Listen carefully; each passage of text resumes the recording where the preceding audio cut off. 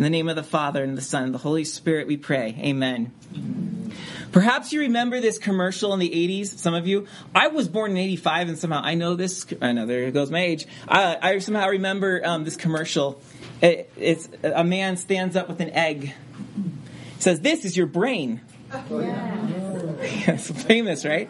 Cracks it open and puts it on an already hot frying pan, and the egg sizzles. "This is your brain on drugs." Any questions?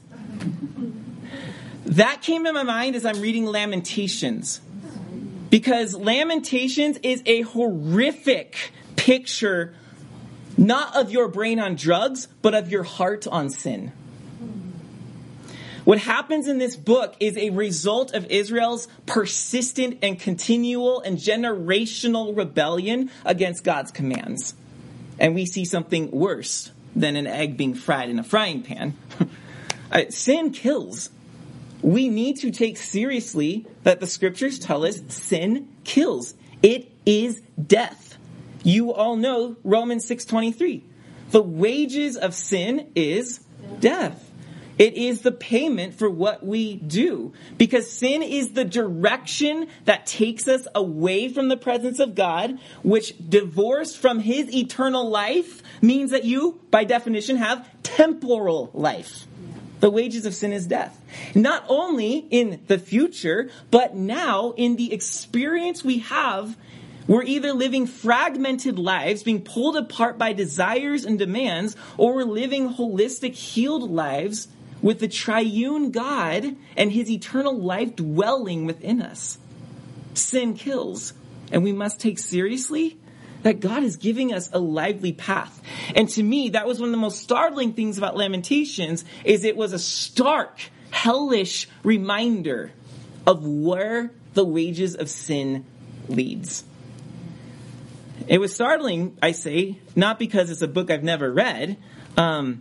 I love Jeremiah as an author. He wrote Lamentations. And so I love all of Jeremiah's writings. They have a very near spot in my heart for very specific reasons. But also because those who attend the Good Friday service know that for 2 years now, we've read Lamentations in its entirety at the opening of the Good Friday service. And it's somber. It's sobering. It's terrifying. Some of the language that's used in this book. A lament is a weep. It's a cry. It's a complaint against God for the pain one's going through. And so the Lamentations are that. So here's what happened. Babylon comes up to Jerusalem. This is Jerusalem falls in 586 BC. But Babylon comes up. They lay siege around the city. Then they breach the walls. And then they sack the temple and burn it down. This is how sin works. Sin first sieges us. It surrounds us. It cuts off our life from God. Then, in time, it will break into the heart. It will breach the wall. And then, it raids the temple of God. Because you and I are the temple of God. And when we allow sin to get in deep enough, we're no longer filled with the presence of God. We're filled with the presence of death. And that's exactly what happens in the fall of Jerusalem. So Lamentations. This is one of 5. I didn't get to say this earlier, but now we're saying it. This is one of 5 small scrolls in the Hebrew Bible, the Old Testament. And these 5 small scrolls were all bound up together in one scroll. And they were read at specific feasts in the Jewish calendar. 3 of these feasts God commanded: Passover, Pentecost, and the Feast of Tabernacles. 2 of them, the Jews created their own cultural reminders of God. The other feast is the 9th of Av, and the other one is Purim. We're actually hearing about the 9th of Av tonight, and we're hearing about Purim next week. So here's how this lined up. Passover, they read the Song of Songs. We read that right after Easter. Ruth was connected to Pentecost, and we looked at Ruth last week. The 3rd book of the scrolls is Lamentations, and that's on the 9th of Av. The 9th of Av is the date when the Babylonians breached the wall of Jerusalem. And the Jews to this day, it's not a feast, it's a fast, the 9th of Av. And they remember the fall of Jerusalem. which we see in Lamentations, the time the Romans sacked Jerusalem in AD 70, and all the horrific things that happened to Jews up to the Holocaust in more recent memory. All of these things are mourned, and it's a feast, a fast of repentance, and Lamentations is read on that date. This, by the way, was likely done in Jesus' time, because you may remember the Pharisees came to Jesus and said, "Why don't your disciples keep the fast?" They were referring to, likely, there were 4 fasts that they kept through the year. One of them was the 9th of Av. And that's actually recorded in Zechariah, so it's even earlier than Jesus. And then the 4th book is Ecclesiastes. That's done at the Feast of Tabernacles, when all the people would come and camp out around the temple in Jerusalem. They're sleeping on the streets and on roofs everywhere. The city's crammed, a big old camp out. Ecclesiastes is read. As they're gathering at the temple, they're reading about a book about vanity of vanities. Isn't that interesting? Of course, we covered Ecclesiastes last summer, so we will not be doing that next. The last of the scrolls is Esther. Esther celebrates the Feast of Purim. And Purim was established because Esther was a time when God miraculously saved his people from utter destruction, which you'll hear about next week. And that's an annual reminder of God's providence. Don't miss next week, by the way. We have a guest speaker. Last time, I know, you guys always think when I say that, it's me playing somebody else. But no, it's literally somebody else this time, okay? I'm not going to be acting. There will be another flesh and body up here. There will. I'm telling you that. So don't miss that one. It's someone you know. So I'm just not going to blow the surprise. Okay, so here we go. Zedekiah was the last king of Israel. We read all about this in Jeremiah and his records. Zedekiah decided to stop paying tribute to the Babylonians. The Babylonians are overtaking the world. They're swallowing up kingdom after kingdom. They come up to Jerusalem. They've swallowed every city of Israel all the way down to Jerusalem. Jerusalem is the last standing stronghold in the nation. And Babylon comes up to it, and they don't actually want to fight. Because, right, you lose your army when you fight. Every general prefers to come up to a city and say, let's strike a deal. You pay me, we'll leave you alone. You serve me, I'll leave you alone. That was the deal. So Jerusalem was spared. But Zedekiah, under all this nationalistic fervor, decides to give in to the people's wishes and rebels against Babylon. Well, Babylon is like, oh, no way. So they come up and he basically says, you're not paying me? Fine, the wages of rebellion is death. And so they surround the city for 2 years.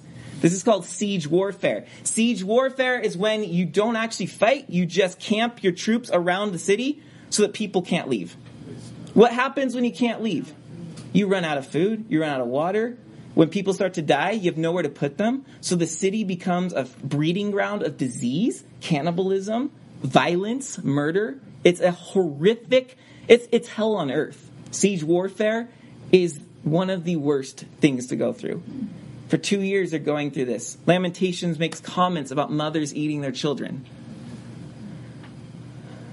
Then, mercifully, the Babylonians break through the wall. That's the 9th of Av, the 9th day of the... Here we go. Jeremiah, it's right here on the left of your Bible. Jeremiah chapter 52. Jeremiah 52... verse 6. It says, on the 9th day of the 4th month, so that's the 9th of Av, the famine was so severe in the city that there was no food for the people of the land. Then a breach was made. See, the Babylonians know, oh, they're eating people. It's time to attack. Like, who can lift a sword when you're in that constraint, right? So then they make a breach in the city wall, and all the men of war fled and went out from the city by night by the way of a gate between the 2 walls by the king's garden, while the Chaldeans were around the city. Okay, so the king and his men flee, cowards. It was his decision, and he flees. Jeremiah 52, verse 12. 1 month later, we see, in the 5th month, on the 10th day of the month, that was the 19th year of King Nebuchadnezzar, king of Babylon. Nebuzaradan, the captain of the bodyguard who served the king of Babylon, entered Jerusalem. So there's some sort of control over the city now. Right? The populace is controlled. The valiant soldiers have fled. And now the general gets to come tromping on in victorious style. And what do? When you're the victory, you got your foot on the enemy's neck. What do? You make a display. So this is what he does. Verse 13. He entered Jerusalem, and he burned the house of the Lord, that's the temple, and the king's house and all the houses of Jerusalem. Every great house he burned down. And all the army of the Chaldeans, that's the Babylonians, who were with the captain of the guard, broke down all the walls around Jerusalem. It's denuded. It's naked. It's been completely ransacked. And the worst part is the temple of the Lord has collapsed. The people are now in grief. God has abandoned us. The wages of sin is death. Okay. But what I love about this is that Lamentations is Jeremiah's reaction to these events you just read. We go right from Jeremiah to Lamentations. And he sits down and weeps. And these are the lament poems. They're poems that come out of him.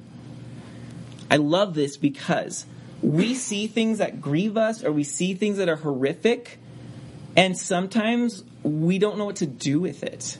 We shove it down in, or we react with anger, or we make an opinion, or we point a finger. But what we must learn to do as Christians, like Jeremiah does here, is we must learn to turn our psychological states into spiritual states. In other words, you feel an emotion, anger. What a mere mortal does is he vents the anger. But turning that psychological state into a spiritual state means you turn toward God with that, and you give it to him in conversation.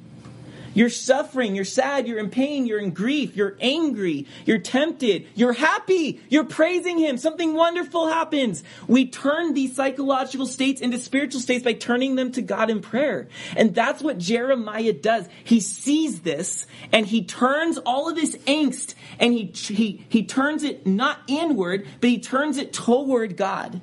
And in doing so, we have these 5 funeral poems about the death of the city, about the grief of the people of God, and these are now being used to lead all of God's people through their grief toward a hope and a future. That's what Jeremiah is doing here. He's not just a poet, he's a pastor.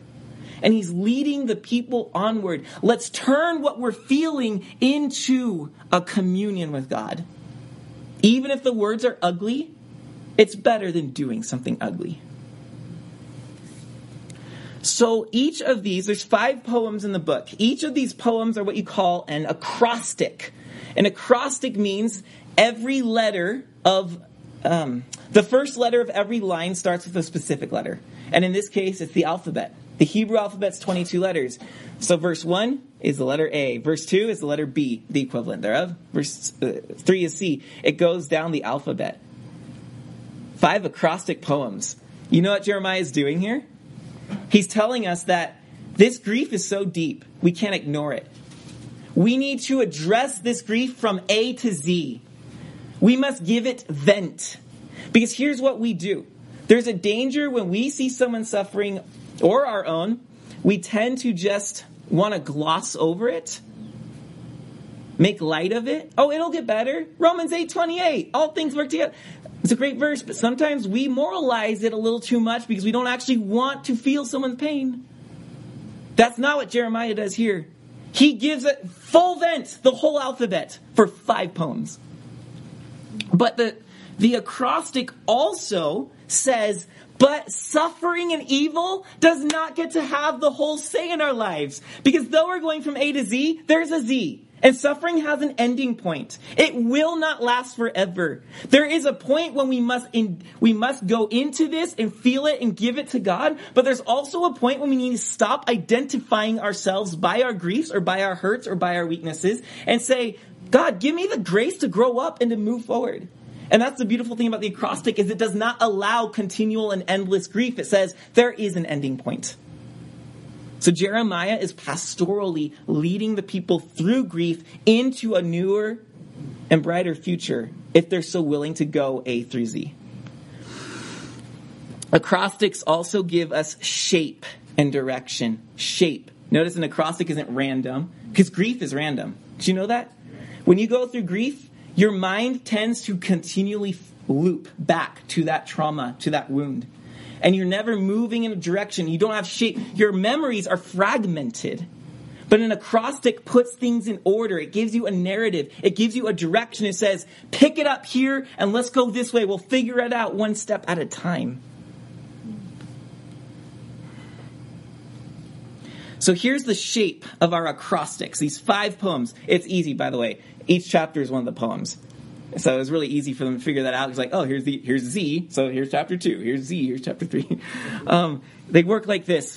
The first poem is the death of Jerusalem. It gives us the setting. We're going to see, here's what I'm seeing is terrible. Poem number 2, chapter 2, is the conflict. The conflict of this story is God. God's the conflict, because he is the one who's brought the judgment upon us. And you know what? That might sound crude and like, how can you worship God and say you're the enemy? Well, what they're doing is they're wrestling through the fact that we sinned and we are getting what we deserve.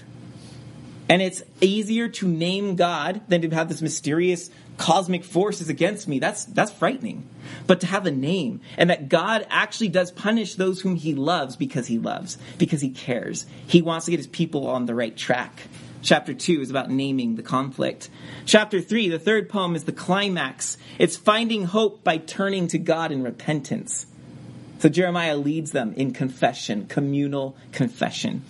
And then chapter 4 is the falling action that God will judge fairly. Eventually, Israel will be restored and their enemies will be judged for what they've done. And then chapter 5 is the resolution. It is a prayer of humility. That's the people's response after Jeremiah has led them through this funeral service. They fall on their faces in humility.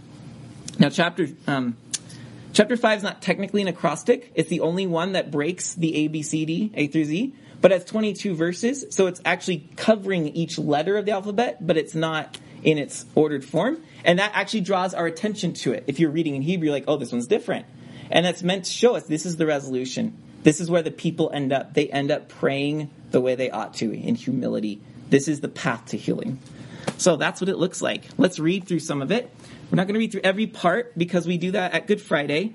But we're going to do some of the highlights. So let's start with verse 1. It's Lamentations 1, verse 1. The refrain of chapter 1 is, there is no one to comfort. There's no comfort. How lonely sits the city that was full of people. How like a widow has she become. She who was great among the nations, she who was a princess among the provinces, has become a slave. She weeps bitterly in the night, with tears on her cheeks. Among all her lovers, she has none to comfort her. All her friends have dealt treacherously with her. They have become her enemies. Go down to verse 7. Jerusalem remembers in the days of her affliction and wandering all the precious things that were hers from days of old, when her people fell into the hand of the foe, and there was none to help her. Verse 9. Her uncleanness was in her skirts. She took no thought of her future. That's a euphemism, by the way. She took no thought of her future. Therefore, her fall is terrible. She has no comforter. Verse 16. For these things, Jeremiah says, I weep. My eyes flow with tears. For a comforter is far from me, one to revive my spirit. My children are desolate, for the enemy has prevailed. 17. Zion stretches out her hands, but there is none to comfort her. The Lord has commanded against Jacob that his neighbors should be his foes. Jerusalem has become a filthy thing among them. The Lord is in the right, for I have rebelled against his word. Verse 21. They heard my groaning, yet there is no one to comfort me. All my enemies have heard of my trouble. They are glad that you have done it. You have brought the day you announced. Now let them be as I am. That's chapter 1. Comfort is far removed. Chapter 2. The enemy is God. Someone's audio Bible's going? Goodness, sorry. Don't look, anyone. Just look at your Bible. Lamentations chapter 2. The second poem. Verse 1. How the Lord in his anger has set the daughter of Zion under a cloud. He has cast down from heaven to earth the splendor of Israel. He has not remembered his footstool in the day of his anger. That's deep. I mean, Israel was ascended to heaven. They were the footstool of God. And now they've been sent down and God doesn't even remember his footstool. It's what it feels like, right? He remembers them, but it feels like they're abandoned. Verse 13. What can I say for you? To what compare you, O daughter of Jerusalem? What can I liken to you that I may comfort you, O virgin daughter of Zion? For your ruin is vast as the sea. Who can heal you? The poem saying, I don't even know how to comfort you. I don't even know where to begin. There's no context. That's how ruined you are. This is profoundly unsettling, isn't it? Verse 20, chapter 2, verse 20.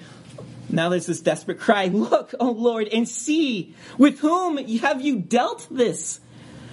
Should women eat the fruit of their womb? The children of their tender care? Should priest and prophet be killed in the sanctuary of the Lord? In the dust of the streets lie the young and the old. My young woman and my young men have fallen by the sword. Hey, you have killed them in the day of your anger, slaughtering without pity. You summoned as if to a festival day my terrors on every side. And on the day of the anger of the Lord, no one escaped or survived. Those whom I held and raised, my enemy destroyed.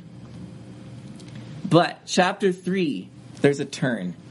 Now, in chapter 3, it becomes more first person, and there's so much hurt, God's not even addressed by name. Notice, 3 verse 1. I am the man who has seen affliction under the rod of his wrath. He has driven and brought me into darkness without any light. Surely against me, he turns his hand. Verse 4.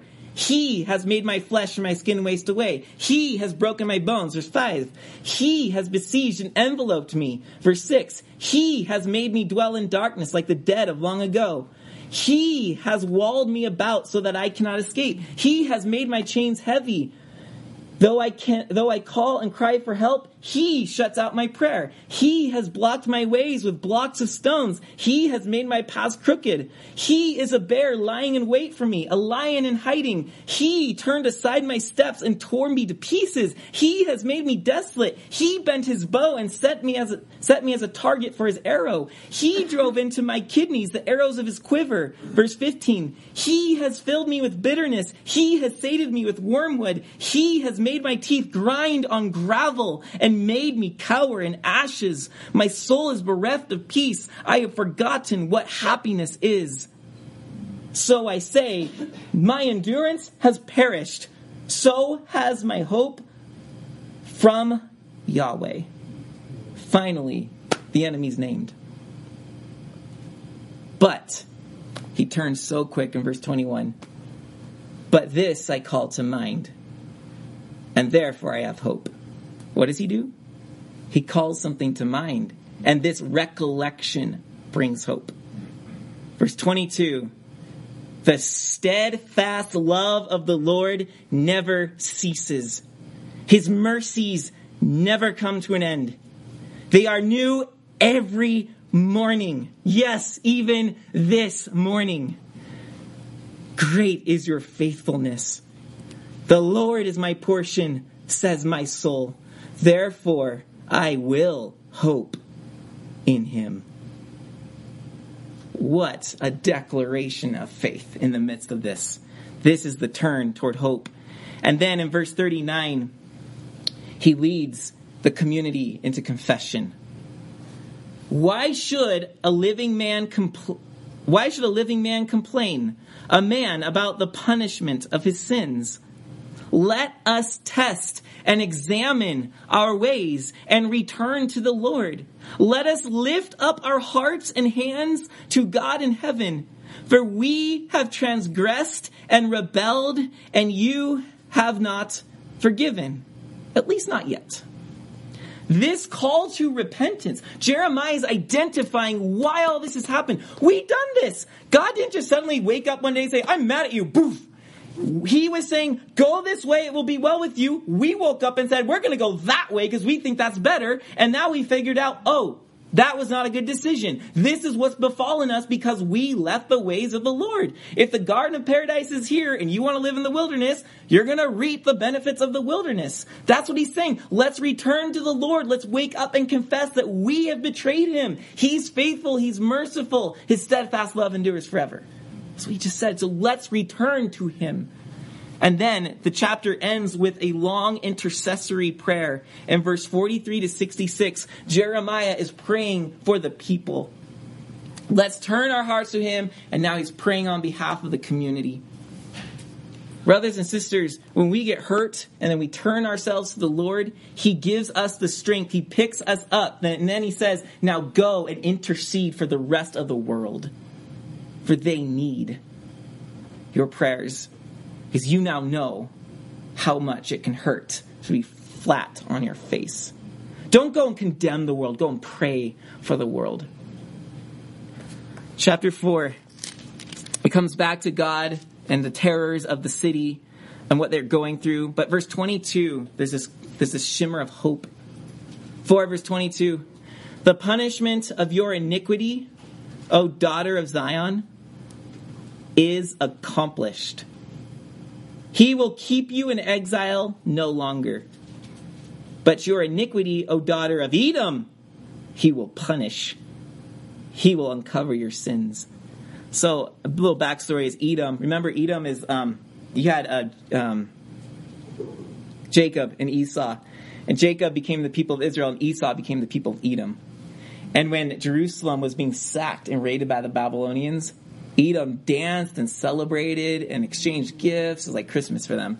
And then they went down themselves and took some of the big screen TVs out of their stores and were looting and celebrating. So God's like, oh yeah, Edom? You think you got away with that? So here's the beautiful thing about 422 is we said the fourth poem is about judgment. God is saying, look, yes, Israel, you've been judged, but I'm going to restore you. And Edom, those who gloated over your destruction, they'll get their turn. And then chapter 5, the last poem. Remember, this one breaks from the acrostic pattern, but it has the same number of verses as letters in the Hebrew poetry. So it keeps the tradition, but it's bringing our attention to it. So chapter 5, we're gonna go through the whole prayer. Remember, O Lord, what has befallen us. Look and see our disgrace. Our inheritance has been turned over to strangers, our homes to foreigners. We have become orphans, fatherless. Our mothers are like widows. We must pay for the water we drink. The wood we get must be bought. Our pursuers are at our necks. We are weary. We are given no rest. We have given the hand to Egypt and to Assyria to get bread enough. Remember, they try to lean on Egypt and Assyria rather than God to help them. Our fathers sinned and are no more, and we bear their iniquities. Slaves rule over us. There is none to deliver us from their hand. We have nowhere else to turn, God. Hear our prayer. This is the humility they're in. We get our bread at the peril of our lives because of the sword in the wilderness. Our skin is hot as an oven with the burning heat of famine. Women are raped in Zion, young women in the towns of Judah. Princes are hung up by their hands. No respect is shown to the elders. Young men are compelled to grind at the mill, and young boys stagger under loads of wood. The old men have left the city gate, the young men their music. The joy of our hearts has ceased. Our dancing has been turned to mourning. The crown has fallen from our head. Woe to us, for we have sinned. The finger pointing of Adam and Eve is gone. The finger pointing, God, be merciful to me, a sinner. As we confess Psalm 51, against you, you alone have I sinned. what is evil in your sight, I have done. So you are just in your sentence, without reproach in your judgment. For this, verse 17, our heart has become sick. For these things our eyes have grown dim. For Mount Zion, which lies desolate, jackals prowl over it. But you, O Lord, reign forever. Your throne endures to all generations. Why do you forget us forever? Why do you forsake us for so many days? Restore us to yourself. Not restore us to the days when we had Netflix and Wi-Fi and bread in our fridge. Restore us to yourself. This is what we're yearning for. Restore us to ourselves, O Lord, that we may be restored. Renew our days as of old. Unless you have utterly rejected us, and let's put in parentheses, because you would be just in that if you decided to, and you remain exceedingly angry with us. The book ends with timidity, with uncertainty. There's this deep confession and humility, and it lays it all out before God and basically says, God, here's my neck. Drop the guillotine or lift me up. They put themselves completely at his mercy. And this is what humility looks like, is when the Christian stops strutting around like I'm saved by grace and you are not, in your face. It's when we understand that, yes, we know because through Christ that God is gracious and merciful and he will forgive those who are willing to confess. But at the same time, we understand deeply and we know in our hearts that we don't deserve the grace. And we never come presumptuously to the Lord. We come knowing that he has been so good and I've been so unworthy. And we continue in a place of humility. That's where we receive the gifts of God. Throughout chapter 1 and in 2 verse 13, you have this continual idea of no comfort. 2 verse 13, you might remember, what can I say for you? To what compare you, O daughter of Jerusalem? What can I liken you to that I may comfort you? Like, I don't even know where to start. I don't know how to comfort you. Who can heal you? Because your ruin is vast as the sea. There's a sense of there is no comfort. But at the very heart of this funeral service, chapter 3, we had just read a moment ago, Jeremiah finds hope by calling to mind his creedal belief in God. He calls to mind, he says, despite what I'm seeing, I am choosing to remember the creeds that we confess in our belief of God. And I'm using that language intentionally. What he recites in Lamentations chapter 3, verse 22, he is actually reciting portions of something that reappears throughout the Old Testament, in Joel, in Exodus, and many times in the Psalms. You know what this is. It's when Moses was when God showed himself to Moses. Do you remember this? He said, Moses, you cannot see my face and live. So hide behind this rock and I will let you see my backside as I pass by. And when he passes by, what Moses hears is, the Lord, merciful and gracious, a God slow to anger, abounding in steadfast love and faithfulness, and keeping steadfast love and faithfulness for thousands of generations, yet not forgetting the sinner. And Moses falls on his face and says, oh Lord, if we have found favor in your sight, please lead us and abide among us, even though we are stubborn and stiff-necked people. And please take us. Pardon our iniquity and sin, and please take us as your people. 3 key words in here. Jeremiah 3, verse 22. The steadfast love of the Lord. The Lord, a God merciful and gracious, keeping steadfast love and faithfulness. The steadfast love of the Lord, verse 23 says, great is your faithfulness. Verse 22 also says mercies. The Lord, a God, merciful and gracious. These 3 words, they're the same Hebrew words that show up in that Exodus passage, which is echoed in the Psalms and in Job and throughout. It's weaved really all over the Old Testament. And by hearing these echoes, you get the sense the Jews recited these words. They knew these words so well that Moses revealed to them that they believe that this is who our God is. And here in this moment of anguish, this creedal belief in God comes out of Jeremiah as he chooses to focus his mind on the one who is stable throughout the rest of everything falling apart. And yet what you notice is he's not simply reciting old words. These words are rehashed in a new way that fits and details the new experience of which they're going through. The same Lord who is merciful and gracious and faithful and whose hesed, steadfast love endures forever. It is new every morning. A new touch to what they understand about God. He calls this to mind. And that's what we must do. In times of pain and suffering, of confusion, of the world falling apart, boy, it would have been so much better to see the church called to mind our creedal beliefs in God rather than pointing fingers at different politicians and ranting and raving about what they're telling us we can and cannot do. It was kind of ugly for a while. But Jeremiah would have been a great counselor had we listened. So here's what we as Christians have. We have creedal comfort. We find comfort. The Jeremiah is saying there is no comfort, but we find comfort in Christ. And we have certain beliefs about Christ that give us comfort in all situations. First, Christ is crucified. That is a core belief of the Christian faith. Christ is crucified. How does this help us? How does this give us comfort? Remember 4:22, chapter 4, verse 22? It said, the punishment of your iniquity, O daughter of Zion, is accomplished. He will keep you in exile no longer. It's accomplished. So these echoes of no comfort, no one to comfort, no one to comfort. And then your punishment is paid for. Your exile is going to come to an end. Do you know what happens? There's this great prophet named Isaiah. And in one of the greatest chapters of his great prophecy, you hear these words at the opening of Mark's gospel. The voice of one crying in the wilderness, prepare the way of the Lord. Yeah? John the Baptist is citing Isaiah chapter 40, saying, I am that voice. What's the context? The Jews would have known. But what's the context? What does John mean when he says, I am the voice in the wilderness? Well, here's what Isaiah 40 verse 1 says. Comfort my people.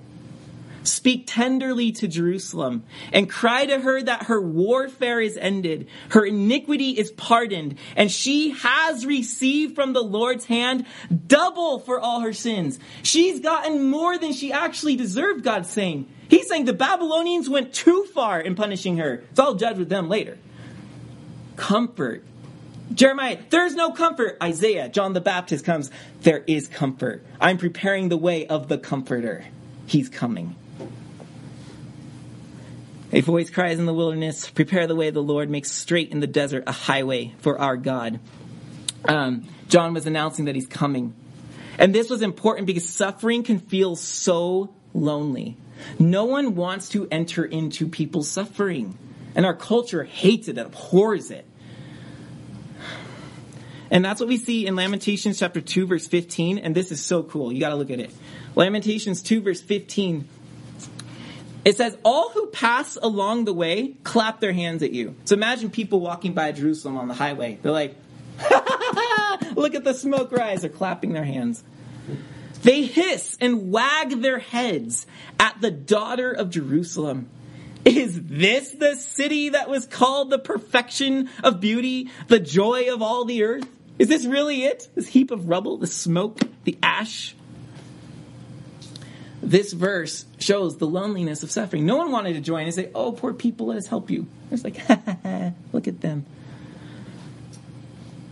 But in Christ, that's what John the Forerunner was telling us. That in Christ, God enters into our suffering and screams alongside us. God didn't just say, oh, look at them. Oh, what a shame. He said, oh, look at them. What a shame. And then he stepped into the ruins of Jerusalem and started to raise lepers and blind and mute and deaf and demon-possessed and calling fishermen. And Christ entered into the scene and screamed with us. And this is precisely what Mark wants us to know in his gospel. Mark 15, you guys know this well. Hear these echoes. Mark 15, verse 29. Those who passed by, see that in Lamentations 2, verse 15, all who pass along the way. Mark, those who passed by derided him, wagging their heads and saying, Aha! You who would destroy the temple's destroyed in Lamentations. You who would destroy the temple and rebuild it in 3 days, save yourself and come down from the cross. The allusions are heavy.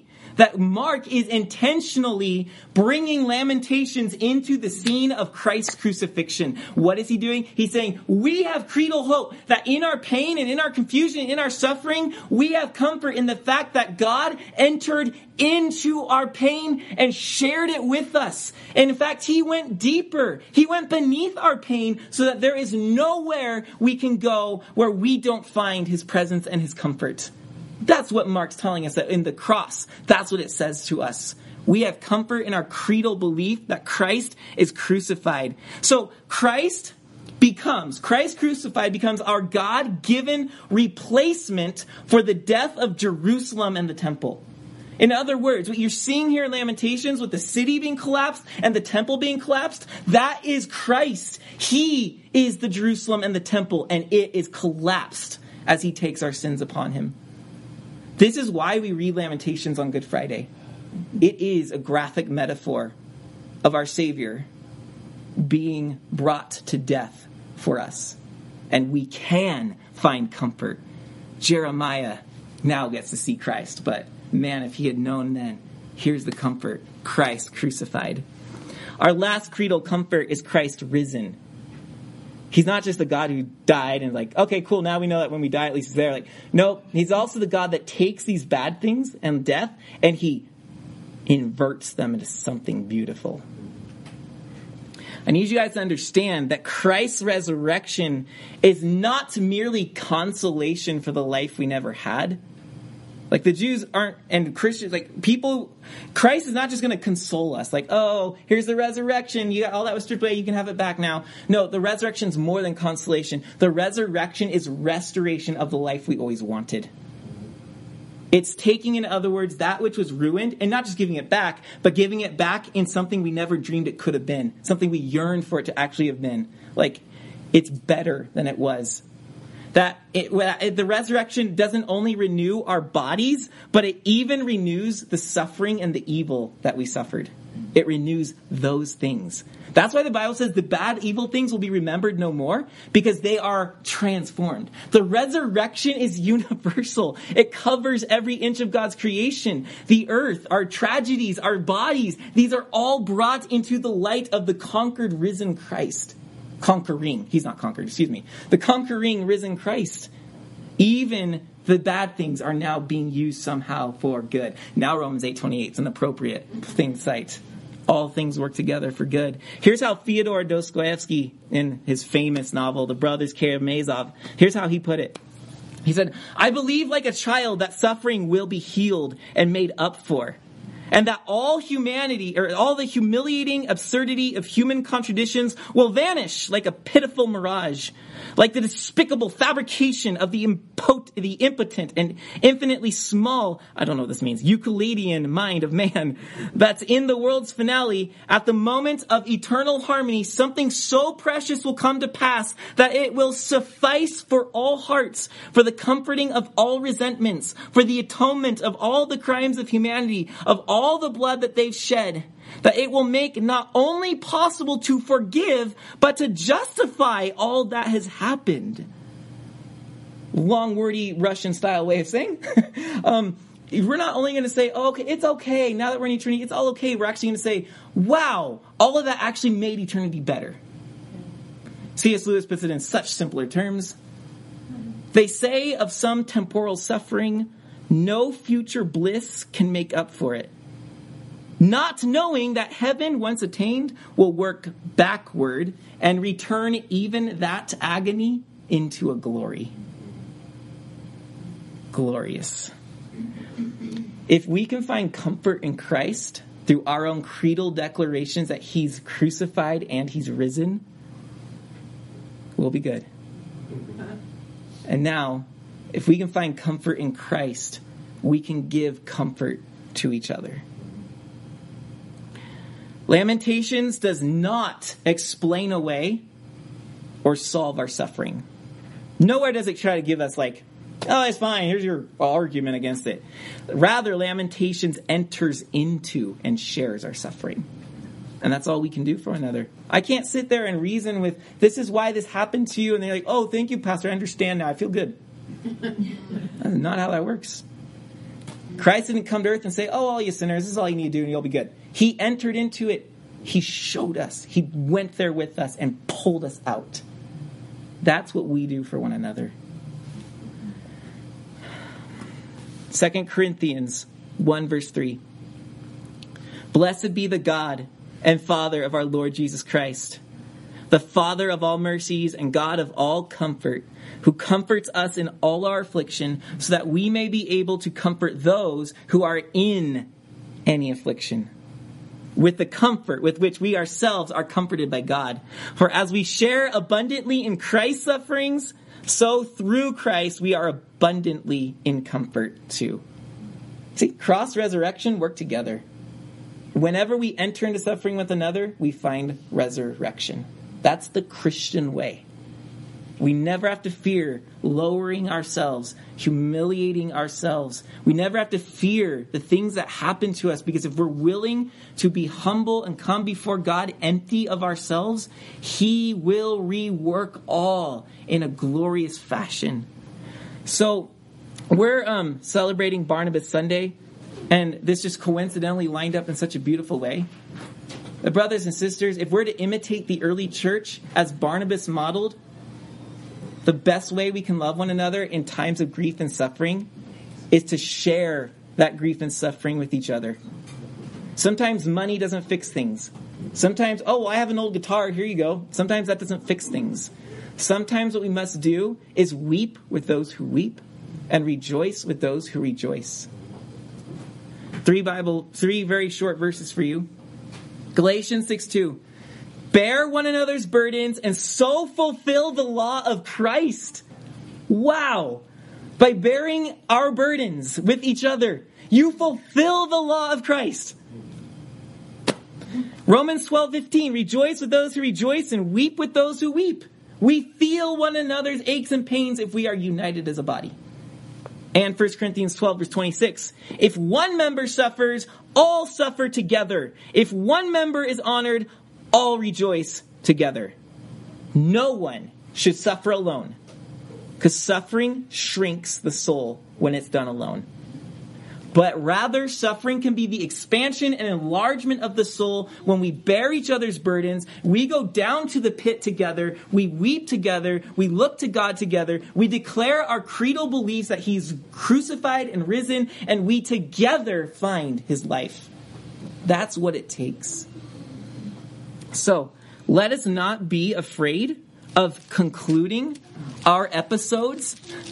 To keep it kind of broad, let's not be afraid of concluding our episodes with the humiliating prayer of Lamentations 5, the heart of that prayer. Oh God, I understand that I'm not worthy of any good. I mean, who am I to complain that this is happening? Like, I deserve worse. But I know that you're good.